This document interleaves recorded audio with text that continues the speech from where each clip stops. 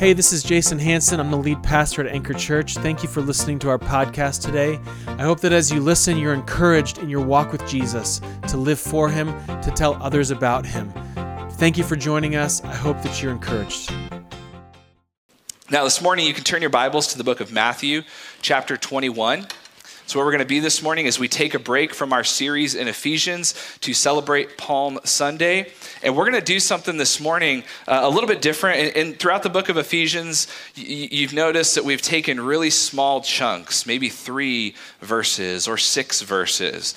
We're going to do the complete opposite today. We're going to take 5 chapters of Matthew and take a 20,000-foot view as we kind of look over these events in Holy Week from Palm Sunday on through, not through the whole week, but through much of the week. And so I want to encourage you, if you have a Bible, follow along, because we're going to be kind of flying over these chapters and just dropping in at different points. Follow along in your Bible. If you don't have a Bible, we like the YouVersion app. You can download it on your device quickly from the App Store. If you don't have a Bible, run there, grab that app real quick, and then the version of the Bible that we typically use is the English Standard Version, so you can follow along with what we're reading from the Bible. So Matthew 21 this morning is where we will begin. Have you ever found yourself in life asking the question, how did I get here? Or maybe within your family unit or within some sort of work context with a group of people, you say, how did we get here? What happened? How did I get here? Things were going great. Now they're terrible. How did I get here? Now, some of you know this, but in my full-time job, I work as a supervisor in a distribution center.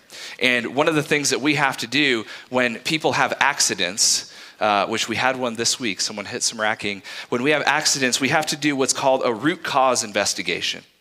A root cause investigation where we go in and we're asking not just what happened, someone hit something, someone hurt themselves, someone hurt someone else. We're not just looking at what happened, but how. How did it happen? What led up to this event? Was it distraction? Was it lack of training? Was it equipment failure? How did we get here to where equipment is broken, people are broken, whatever it may be? We do this root cause investigation. And actually, you've probably done this in your life too. If you've ever been in a car accident, that's what the police officers did in your car accident. They didn't just say, okay, one car hit another, great, we're done for the day. No, they're going to go and say, well, why? What happened? How did we get here? Were you on your cell phone? Were you speeding? Did you break a law? Was there failure in your vehicle? What is it? If you've ever had struggles in your marriages, for those who are married, you've probably done a root cause investigation. You've asked, how did we get here? You look back and you say, when we got married, it was the greatest day of our life. Here we are 15 years later, whatever it is, and we hate each other or we can't stand each other, whatever it is. How did we get here? What happened? What went wrong? We all have these moments in our lives, right, where things go from being amazing, great, everything's working as it should, and all of a sudden, somehow, things are flipped on their head, things are terrible, and you go, wait, how did we get here? What happened? Well, that's actually the story of Jesus as he makes his last trip into Jerusalem. He enters in to the song that we just sang, essentially, Hosanna, praise the Lord. There's a literal parade, we'll read it, for him. That's how he enters into Jerusalem. And by the end of the week, he is crucified, he's abandoned, he's killed. And what we're going to do this morning is kind of a root cause investigation of sorts. We're going to ask, how did we get here? How did we get from Palm Sunday to what's known as Good Friday with Jesus on a cross? And one of the things that's really important in a root cause investigation is eyewitnesses. You say, who saw this? Who saw this person crash this vehicle? Because I want to figure out what they know. What did they see? What did they hear? What was the context? And we have an eyewitness in the Bible. His name is Matthew. And we're going to go to this eyewitness for our root cause investigation this morning. And what we're going to find, our big idea this morning, is that the King of Palm Sunday calls you to the cross of Good Friday. The King of Palm Sunday, the one we're celebrating this morning, calls you and I to the cross of Good Friday. We'll talk more about what that means for us, how we live that out. But first, let's read Matthew 21, 1 through 11, and then we're going to read Matthew 26, 1 through 4, and we're going to see the change in circumstances. This is God's word to us this morning. Matthew 21, verse 1. It says, now when they drew near to Jerusalem and came to Bethphage, to the Mount of Olives, then Jesus sent 2 disciples, saying to them, go into the village in front of you, and immediately you will find a donkey tied and a colt with her. Untie them and bring them to me. If anyone says anything to you, you shall say, the Lord needs them, and he will send them at once.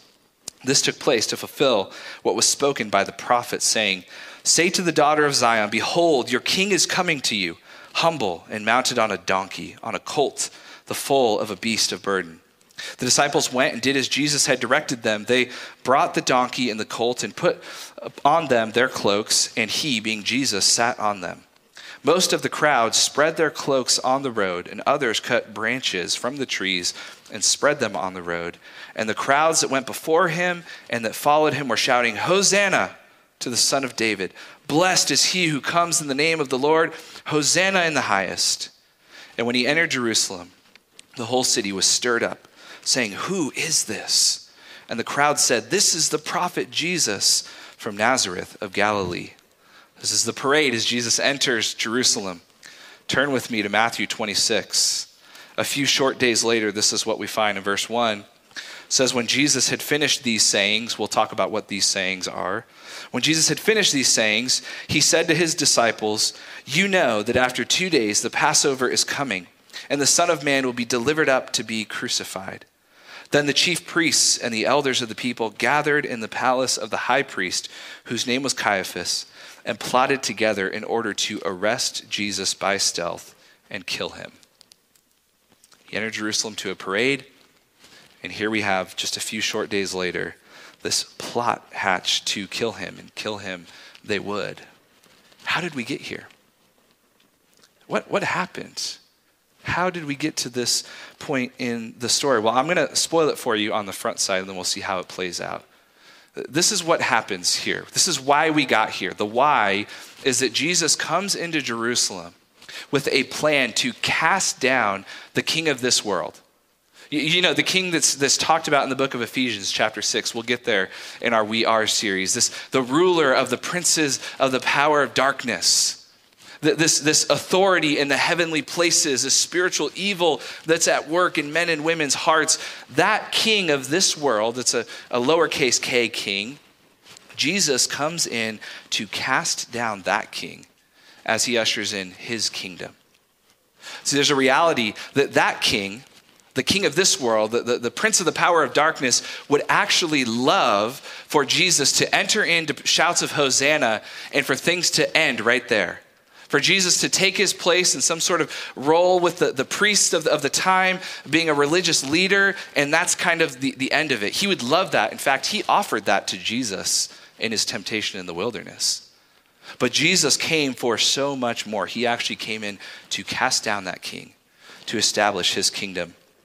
We're going to see how he does that. He does that by addressing 2 different groups of people. And who they are, actually, I think, should grab our attention. Think about this. As Jesus is coming in to cast down the king of this world, the prince of the power of darkness, Satan, where would you expect him to go? Maybe to the king's palace? He's going to go to Caesar and say, listen, man, things need to change. Maybe to the governor's mansion. Where's he going to go? Look with me at Matthew 21, verse 12, the next verse after we read Jesus coming into a parade. And Jesus entered the temple. Jesus entered the temple. Jesus goes to the temple, and he's going to start casting down the king of this world by challenging the people of God. He goes right to the temple and goes right at the Pharisees and the scribes, the leaders of the people. That should grab our attention. That means something for us. So Jesus, he goes in, and the first thing he does in Jerusalem, he enters the temple and he cleanses it, it says. Because in the court where the Gentiles could come, the non-Jewish people could come and worship God, money changers and hawkers of animals have set up shop to try and make a business there for people who need to offer sacrifices. And so Jesus comes, and you've probably heard the story, even if you haven't been around the church, and he makes a whip of cords and he drives them out. And he says, my Father's house, you're turning it into a den of robbers. It's supposed to be a place of prayer for the nations, and you are turning it into a den of robbers. He drives them out. And then the next day, as you continue on in Matthew 21, he curses a fig tree with really great imagery here, where he's coming up to the temple and he sees a fig tree in full bloom, leaves. It's a beautiful tree. And from far off, you would expect there is some fruit ready on this tree. And Jesus shows up, and what does he find? Leaves. Yeah, nothing. And he curses it, and it withers, and it dies. And it's an image of the people of God. They have this beautiful temple, but inside it's a den of robbers. They have this beautiful religious system with no fruit. What does Jesus do? He curses it. He's casting down the ruler of this world by calling out the hypocrisy in the people of God. That's where he starts. And then he goes on to tell these parables. There's a couple of parables that kind of center around a vineyard. One is of two sons that a father sends to tend to the vineyards. And one of the sons says, no, I'm not going to go do that. But he ultimately ends up going and doing it. The other one, worse, says, yeah, I'll go, Dad. But he never shows up. The people of God are that second son, is what Jesus is drawing out. In this moment, he tells of another parable, which a parable, if you haven't been around the Bible, a parable is just an illustration to make a point. He tells another parable of a vineyard, and a king or a ruler of that vineyard hires some tenants to come in and take care of it. And then he sends his servants to reap a harvest from that vineyard, and the tenants kill the servants. The ruler of the vineyard even sends his own son, and the tenants kill the son. We've got some foreshadowing going on here. And what is Jesus doing? Drop in with me at Matthew 21, verse 31. This is kind of the summation of these parables that he's giving to them. And this is harsh. He says, truly I say to you, the tax collectors and the prostitutes go into the kingdom of God before you. Oh, Jesus is challenging the people of God here. He comes into Jerusalem with fire on his lips. Truly, I tell you, the tax collectors that you hate and despise and the prostitutes that you look down upon and cast out, they go into the kingdom of God before you. And this has the rulers of the people of God in a little bit of an uncomfortable spot, right? You can imagine. We see in verse 45 of chapter 21 that when the chief priests and the Pharisees heard these parables, they perceived that he was speaking about them. Wow, they're brilliant. Oh, he's speaking about us. Well, this is uncomfortable. It says, and although they were seeking to arrest him, they feared the crowds because the crowds, held him to be a prophet. So at this point in our story, Jesus has come in, he's challenged the people of God for their hypocrisy, and the rulers of the people, they just want to arrest Jesus. They want to shut him up. They want to silence him.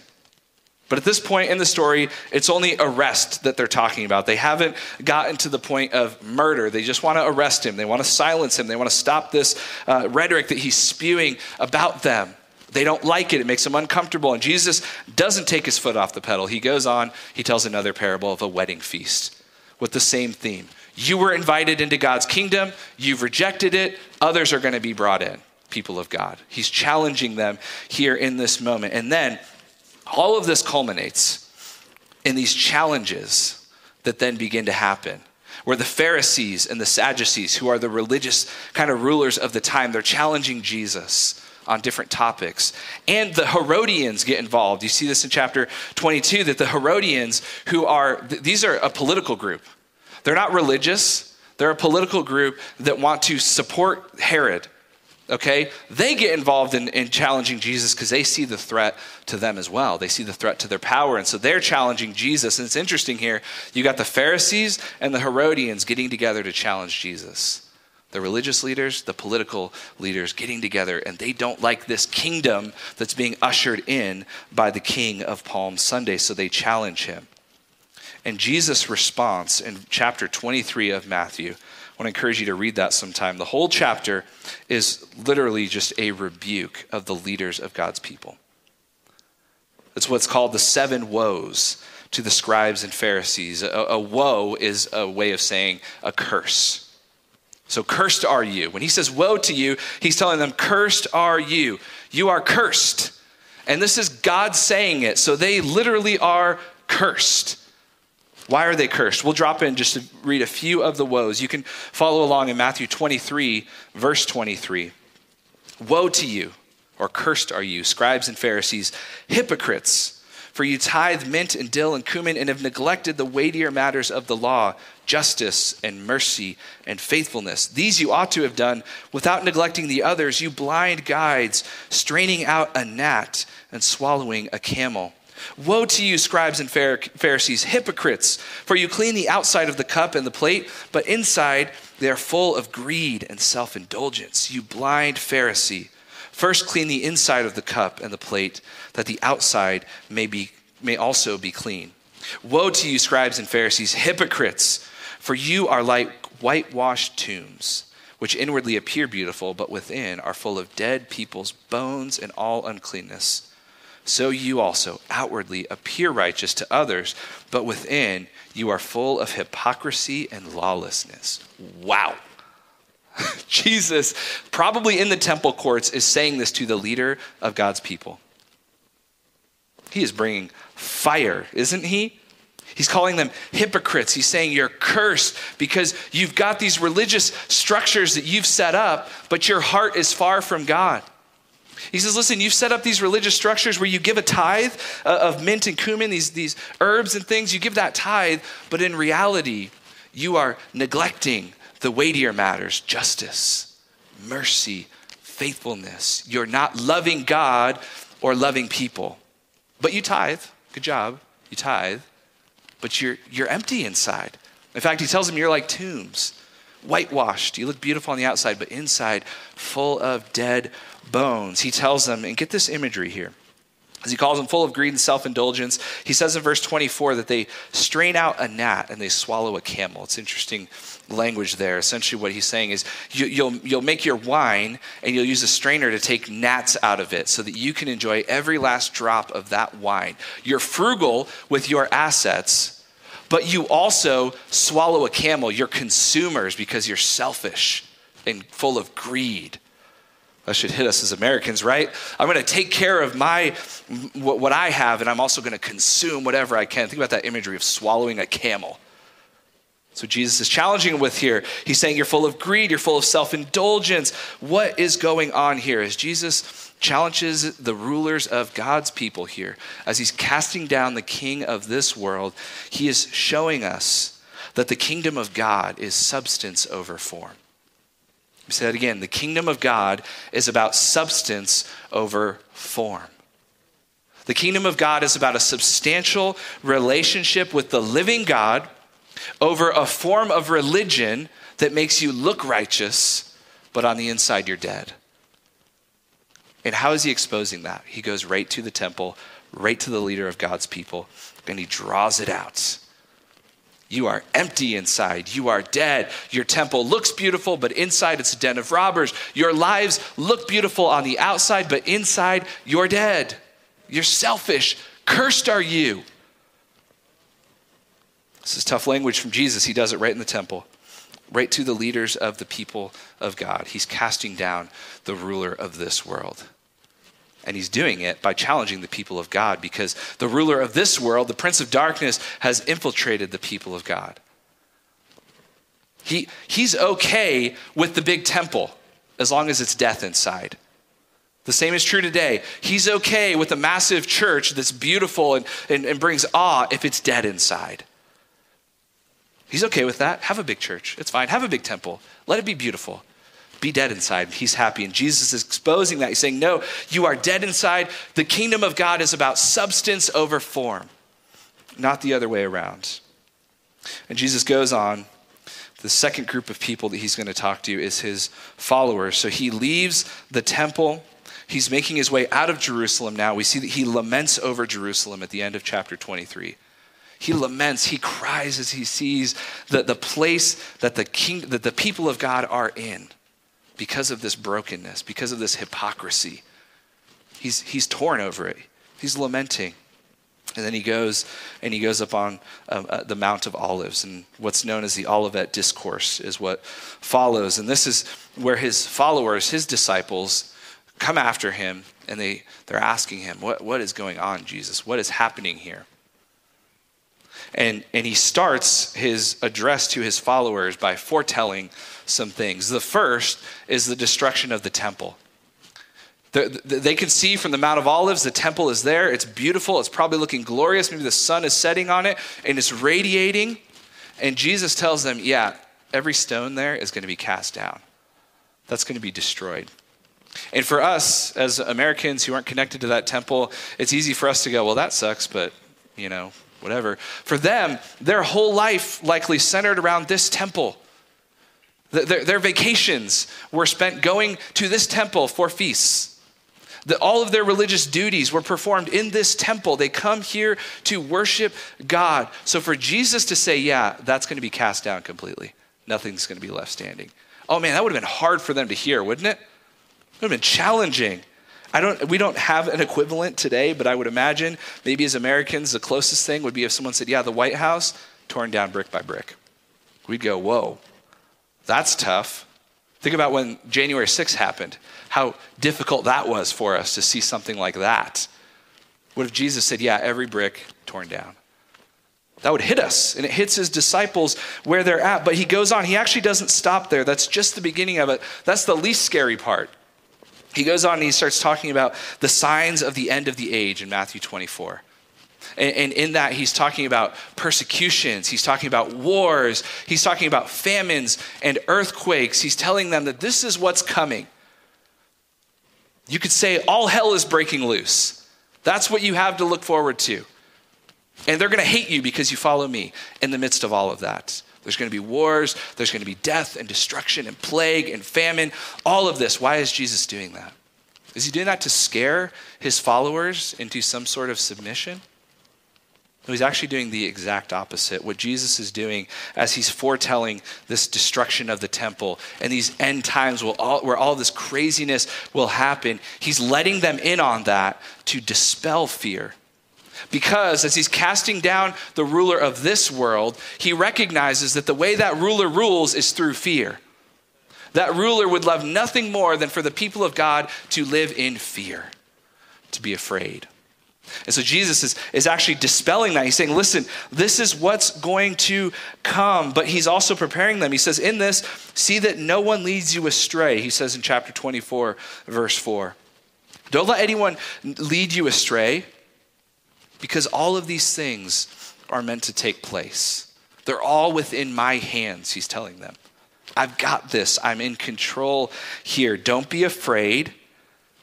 In fact, he says in verse 6, he says, you will hear of wars and rumors of wars. See that you are not alarmed. He's actually trying to dispel fear from them. Okay, listen, all of this craziness is going to happen, but don't be afraid. Why? Well, because we find out in verse 14 of chapter 24, the gospel of the kingdom will be proclaimed throughout the whole world as a testimony to all the nations. So because of all of this, the good news of Jesus is going to go forth in power. What's he saying? I'm in control. I'm in control. The good news will go forth. He goes on to tell him in verse 30 that when all of this happens, then will appear in heaven the sign of the Son of Man. And then all the tribes of the earth will mourn, and they will see the Son of Man coming on the clouds of heaven with power and great glory. Talk about a triumphal entry, right? And he will send out his angels with a loud trumpet call, and they will gather his elect from the four winds, from one end of the heavens to the other. What's he saying? He's saying, this is all going to happen, all of this craziness. Don't be afraid. Don't be alarmed. In fact, it means I'm coming. And when I come, in my glory, in my power, I'm going to gather you in. You'll be safe. You'll be okay. You'll be protected. Don't fear. God is in charge. That's what he's telling them. He's casting out fear as he's doing this. He's throwing down the prince of this world by casting out the fear in the people of God. Don't be afraid. I've got this. But he doesn't stop there. He goes on with more parables. Thank you, Jesus, for parables. They're helpful. He goes on with more parables, and these parables are speaking to the readiness that he's calling his people to. Okay, so don't be afraid at all this craziness that's going to happen. Instead, be prepared. Be ready. He gives a parable of 10 virgins, some who are prepared for the bridegroom to come, five of whom aren't. And the 5 who aren't prepared have to go back into town. They miss out on the invitation to the wedding feast because they weren't prepared. They were apathetic. They didn't really care. They're like, he'll come when he comes. No big deal. He gives a parable of the talents, which I'm sure if you've been around the church, you've heard about this ruler giving 5 talents to one guy, 3 to another, 1 to another. And what do they do with them? Some invest it. One guy buries his out of what? Fear, right? Who's the one that gets cursed? The guy who's afraid. Jesus says, no, actually, I'm giving you these gifts. Even as we've talked about in the book of Ephesians, the gift of the Holy Spirit. And the goal of that for you in readiness is to advance the kingdom of God. To invest my presence with you in advancing the kingdom of God to the end of the age. Don't act out of fear. Be ready. Be prepared. Continue to push forward. I've got a plan here. And then this kind of discourse about end times ends with this story of sheep and goats. In Matthew 25, you can follow along with me beginning in verse 31. He says this is to his disciples again. When the Son of Man comes in his glory and all the angels with him, then he will sit on his glorious throne. Again, he's looking to an even greater triumphal entry, right? Not on a donkey into Jerusalem, but on a white horse to take the throne of this world. Before him, will be gathered all the nations, and he will separate people one from another as a shepherd separates the sheep from the goats. And he will place the sheep on his right, but the goats on the left. The right side is favor, the left side is not favor. Then the king will say to those on his right, come, you who are blessed by my Father, inherit the kingdom prepared for you from the foundation of the world. For I was hungry, and you gave me food. I was thirsty and you gave me drink. I was a stranger and you welcomed me. I was naked and you clothed me. I was sick and you visited me. I was in prison and you came to me. This is an interesting spot here. The sheep respond. It says in verse 37, then the righteous will answer him saying, Lord, when did we see you hungry and feed you, or thirsty and give you drink? When did we see you a stranger and welcome you, or naked and clothe you? When did we see you sick or in prison and visit you? Think about that. If you're there, if I'm there, he goes, hey, you did this for me. And I'm going, no, I didn't. I'm not going to say a word. Yeah, I did. So I can come in now, right? But no, they say they're the righteous. They go, God, we didn't do that. We didn't do the things you're saying. In verse 40, the king will answer them, truly I say to you, as you did it to one of the least of these, my brothers, you did it to me. Then he will say to those on his left, depart from me, you cursed, into the eternal fire prepared for the devil and his angels. Jesus is instructing his followers here about when the king of this world will forever be cast down. And he's encouraging them to fearless readiness. Don't be afraid, be ready. I've got something for you to do right now. And what is it? Well, it's feeding the hungry, clothing the naked, visiting the imprisoned. He tells them, I've got something for you right now. Be ready. What's he telling them? Is he's casting down the king of this world. What he's telling them and us now listening in to Matthew 25, thousands of years later, he's telling them that the kingdom of God is about peaceful readiness over fearful apathy. The kingdom of God is about peaceful readiness over fearful apathy. For those who follow Jesus, we can rest even in scary times in his control, in his power, in his love. And we can stay ready knowing that no matter how bad things get, he's got a job for us. He's got a plan for us. He's got something for us to do, which is love people selflessly. We don't need to fear. Fear is something that the king of this world uses to control even Christians. It's something that the king of this world uses to get Christians whipped up into different hysterias so that they would abandon the calling of loving the least of these. And we don't need to be apathetic. We don't need to go, well, whatever, it's all going to burn. God's going to come back. I don't need to do anything. It's fine. He's got a plan. No, he's encouraging us to readiness here. What's he doing? The king of Palm Sunday is calling them and you and I to the cross of Good Friday. He's pulling us right along. There's this cross of sacrifice. You're going to see me do it for you, and you're going to go and do it for others. Because after these sayings, chapter 26, we read this in the beginning. After Jesus said all of these sayings, it says in verse 1, after he challenged the leaders of the people, after he challenged his disciples and encouraged them to what readiness and preparedness looks like, after all of this, the king of this world is ready to shut him up, to get him out of here. He doesn't like this language. He just wanted him to ride in on the donkey and live controlled by the people. Jesus, live in fear of their opinion of you. Jesus, be controlled by the form of religion that they have minus the substance of relationship with God. Just do that and I'm fine with you. But Jesus refuses. And so what happens? Well, Jesus knows what will happen. 26 verse 2, he says, you know that after 2 days the Passover is coming and the Son of Man will be delivered up to be crucified.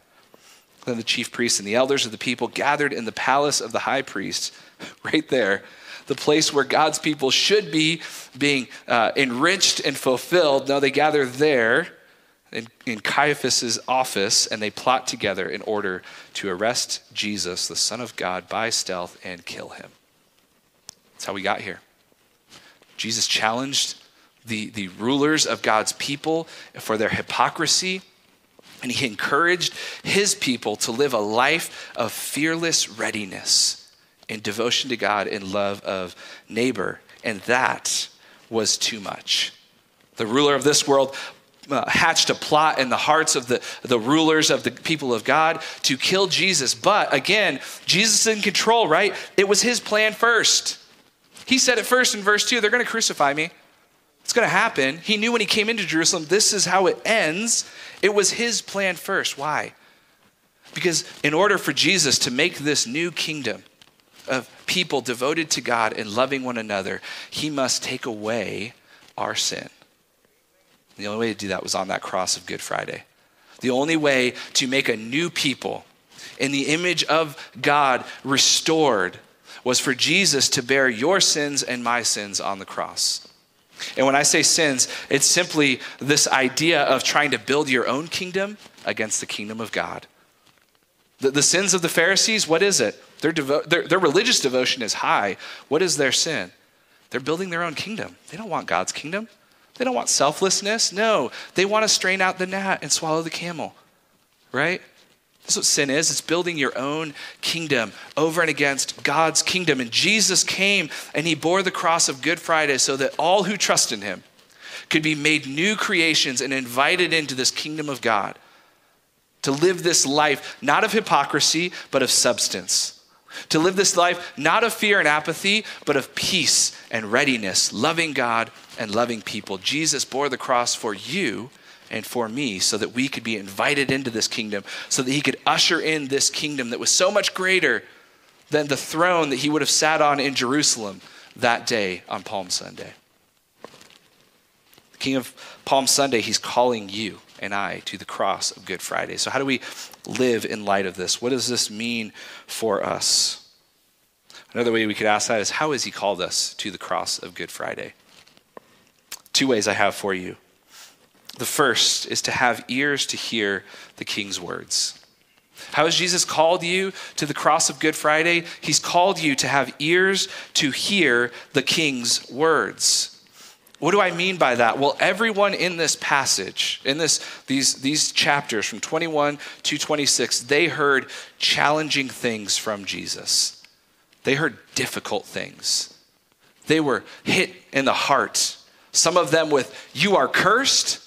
Some of them with, listen, life as you know it is going to be flipped upside down. They were all hit with these challenging words of Jesus. The question is, how do you respond? How do you respond? Do you respond like the Pharisees and say, oh, I just got to shut him up? Oh, arrest him, silence him. I don't want the challenge. Or do you respond like the disciples? It's not captured here, but in John 6, Jesus gives a sermon that's really difficult. Same thing, it's challenging. And the Pharisees hate it. They're scornful towards him. Many of his followers, it says, turn away. They go, this is too hard for us. We can't hear this. We don't want to do this. But his disciples, he turns to them and he says, what are you going to do? Are you going to abandon me too? And they say this. They say, Lord, to whom shall we go? You have the words of eternal life. And I imagine here in the Olivet Discourse, the same thing happened. as they hear of these tough times, as they hear of this radical life of sacrifice to love others, they're sitting there going, wow, this is hard, but to whom shall we go? Jesus, you have the words of eternal life. And church, this is important for us because we talk about being purposefully biblical. And it's important that we get both of those words in our understanding. You see, the Pharisees were biblical.